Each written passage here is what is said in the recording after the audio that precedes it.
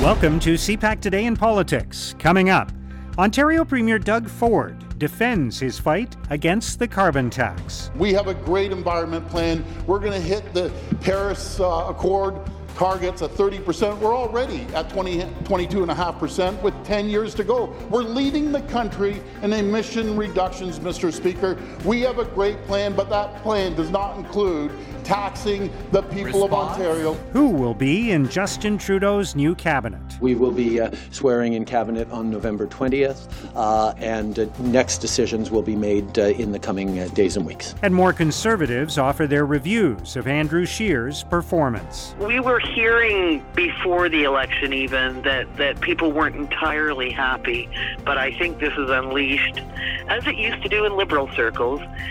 Defeat tends to stir these things up. It's Tuesday, October 29th. I'm Mark Sutcliffe. Let's get right to the top political stories this morning. I'm joined by Susan Delacourt, the Ottawa bureau chief for the Toronto Star. Good morning, Susan. Good morning, Mark. So the Ontario legislature resumed yesterday. Doug Ford, the Premier of Ontario, was, many people feel, kept quiet by the federal Conservatives during the election campaign. There are debates going on right now about whether that was the right strategy or not. But now that Doug Ford is back in business, so to speak, he's talking about things like fighting the federal carbon tax. He's talking about Ontario's role in keeping the country united. So it is interesting because one way or another, Doug Ford is kind of a figure in federal politics, isn't he? Yeah, I watched him yesterday when he was saying that he was going to be Captain Canada, and I thought, now why was this guy quiet all the way through the campaign? Didn't we need more of that during the election? There's a bunch of speculation about this. First of all, it's not unusual for Ontario premiers to play the role of Captain Canada. We saw that, anybody from David Peterson to way back to Bill Davis. Perhaps Doug Ford is, he said that it was because he was talking to premiers and that he's needed. I don't think anybody listened to that and didn't think, now, is this Premier Ford thinking about maybe his next job? Is he maybe interested in the Conservative leadership? Or is this just his way of saying that he's been quiet long enough and look for him to start stirring things up? Yeah. It is interesting, though, because obviously one of the dynamics of this next phase of Parliament and the Liberal government is going to be its relationship with the provinces, and Doug Ford's going to be a big player in that. Jason Kenney's going to be a player in that. François Legault and others, right? If we'll remember back to Trudeau's previous first term, we can now call it. Trudeau actually kept the role of federal-provincial relations for himself in the early days. But when Doug Ford was elected, we'll recall he put Dominic LeBlanc in there to be his federal-provincial relations minister. And rumor has it that Doug Ford and Dominic LeBlanc actually got along quite well, and that Dominic LeBlanc was exactly the kind of person that Trudeau needed in there, making jolly with the premiers and being kind of the good cop to Trudeau's bad cop. So I think it's 4 weeks away, but we're already into cabinet speculation. I'll admit that I've done my part for the team. I did a column on some of the top lines of speculation at the moment, and certainly I'm going to be watching to see who Trudeau puts in as federal provincial relations minister, because this is a job now. It's a two-person job, or it's an all-cabinet job actually, but federal provincial relations is going to be a massive task in this government. Yeah. So, since you brought it up, Susan, let's Yes. hear the latest speculation on how the cabinet might be shaping up. Okay, so I'm going to say I'm going to put the qualifier in that I am doing this based on no inside knowledge at all. As far as I know, Trudeau's government and Trudeau's team is not leaking anything, and I actually think they've just gone to ground to think things through. So we've got 4 weeks of this to do it, but some of the things I'm thinking. One, does he keep Bill Morneau at finance? It's tempting. Jim Flaherty stayed a long time at finance. Paul Martin stayed a long time at finance. Finance ministers last a long time. However, Canada has not yet had a woman finance minister. And it would be just like this Trudeau government to want something like that, to send some kind of symbol. So Chrystia Freeland is an obvious choice for that. Maybe others in the cabinet too, but I wonder whether finance will move. Federal-provincial relations we've talked about. Who's going to be public safety minister now that Ralph Goodale is gone? Bill Blair, who's border security minister right now, would be an obvious choice. Catherine McKenna, is she going to stay at environment? I think not. I would think anybody who's been her parliamentary secretary, the current fisheries minister, Jonathan Wilkinson, or Sean Fraser out in Nova Scotia are both well placed. So those are just some names. I'll toss those into the air and see where they go. Yeah.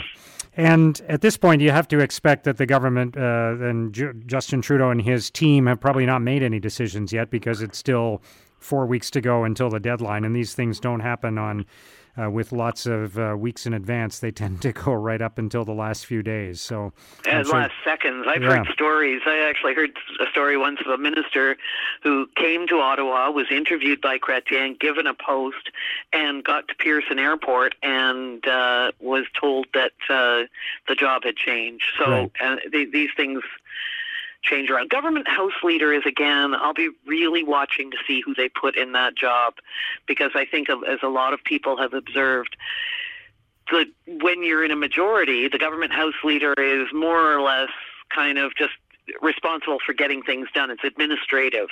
When you're in a minority, it's a negotiation role. So Bardish Chagger from Kitchener is in there right now. I would not be surprised to see them put someone in there with more Quebec knowledge because of the Bloc Québécois. We'll have to, somebody's going to have to talk to the Bloc, as well as the NDP. So one of the Quebec MPs, I would think, would go in there. Good point. Somebody more bilingual, for sure. Yeah.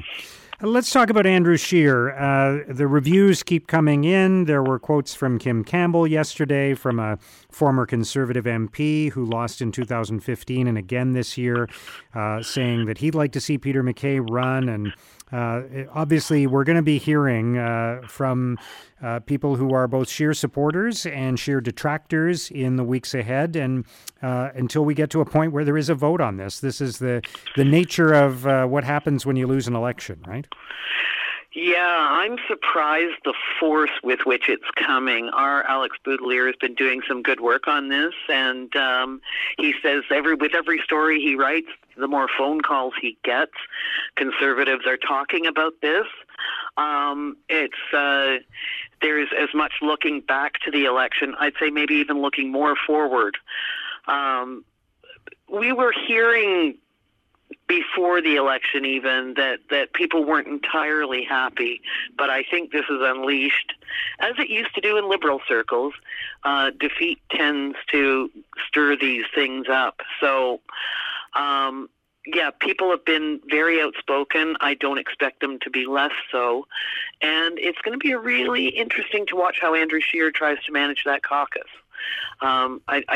They're due to meet, I think it's next week in Ottawa. The caucus is coming here, and that will be a fascinating story in group dynamics. Yeah, and it's this is his latest challenge, obviously, is to keep his job. He's expressed the intention to stay on, and now he's got to, it appears he's going to have to fight for that, right? Very definitely, yeah. I think he came out the very first night, the election night, and said this is like 2004, and compared himself, I don't think accidentally, to Stephen Harper. That he regarded, this is an incremental job, a two-election strategy for him. I'm not sure the caucus has that patience, whereas certainly not outside, and we are hearing of organizing going on, and that leadership vote doesn't take place until April, so it could be a tumultuous 6 months for Mr. Scheer. Yeah. All right. Let's talk briefly about a Canadian press report that suggests the Canadians detained in China have met with consular officials there. We haven't been hearing a lot about their status or about what the government is doing to try to get them freed, which is not surprising because often this happens below the surface and you don't want to do anything sort of public that might jeopardize it. But what are you hearing about where this is going? I'm not hearing anything directly as Canadian press is, but it would not surprise me. I think that things had to cool down a bit, and now that the government has been reelected, I think China is probably recognized it's going to have to deal with this government. It's not going away, and my understanding is that the government has wanted as little publicity about this as possible, while not letting these Michaels be forgotten. And again, I think that we'll be watching to see what Chrystia Freeland is saying. The Prime Minister may be wanting to handle this. He's got 4 weeks to kind of get things in a row. Again, this is one of those things that's kind of shrouded in secrecy. Yeah. All right, Susan, I appreciate you joining us today. Thank you very much. Okay, have a good day, Mark. That's Susan Delacourt, Ottawa Bureau Chief for the Toronto Star. It's a government that has no clear mandate. It's a government that has no representation from Saskatchewan or Alberta. Now, here's what political columnists and commentators are writing about today. In the National Observer, Sean McCarthy considers what Justin Trudeau needs to do to woo the West, but says the onus is not on the Prime Minister alone. McCarthy writes, Alberta Premier Jason Kenney and Saskatchewan's Scott Moe need to recognize that 63% of Canadian voters cast ballots for parties that promise tougher action on climate change. Modest, grudging action on emissions is not an option. But Justin Trudeau will have to pursue a multi-pronged approach to address the seemingly contradictory realities: the urgent need to reduce emissions and the uneven cost that effort imposes across the country. In the conversation, Michelle Seymour asks, how do we explain the return of the Bloc Québécois? Seymour writes, issues related to national recognition and affirmation have resurfaced in the form of an identity crisis, triggered by citizens believing people with immigrant backgrounds were refusing to integrate. The CAQ succeeded in passing into law secularism legislation, which was the backdrop from which the Bloc Québécois was able to rise from the ashes. Bill 21 is part of a broader approach demonstrating the need to establish the rules of living together in Quebec. In the National Post, Kelly McParland argues the Tories need a new leader. McParland writes, Andrew Scheer says his party will delve deeply into what went wrong and look for improvements. It's just hard to see how they could take place under his leadership. Scheer isn't as emotive as Trudeau in bearing his soul to the public, but his views are there, on the record, and not the sort that are easily changed. His identity is so baked in that any effort to shift position on key issues would most likely come off as unprincipled and opportunistic. In the Toronto Star, Preston Lim argues Justin Trudeau needs a coherent China strategy. Lim writes, the federal election focused little on Canadian policy toward China, despite the fact that Canada-China relations have deteriorated to their worst point in recent memory. Now that Justin Trudeau has won a second term, however, he and his cabinet must change the way in which Ottawa forges its China strategy. Trudeau must articulate a coherent approach and build the political institutions necessary to support that approach. And that's CPAC Today in Politics for Tuesday, October 29th. Tune into Primetime Politics tonight on CPAC for coverage of all the day's events. Our podcast returns tomorrow morning. Have a great day.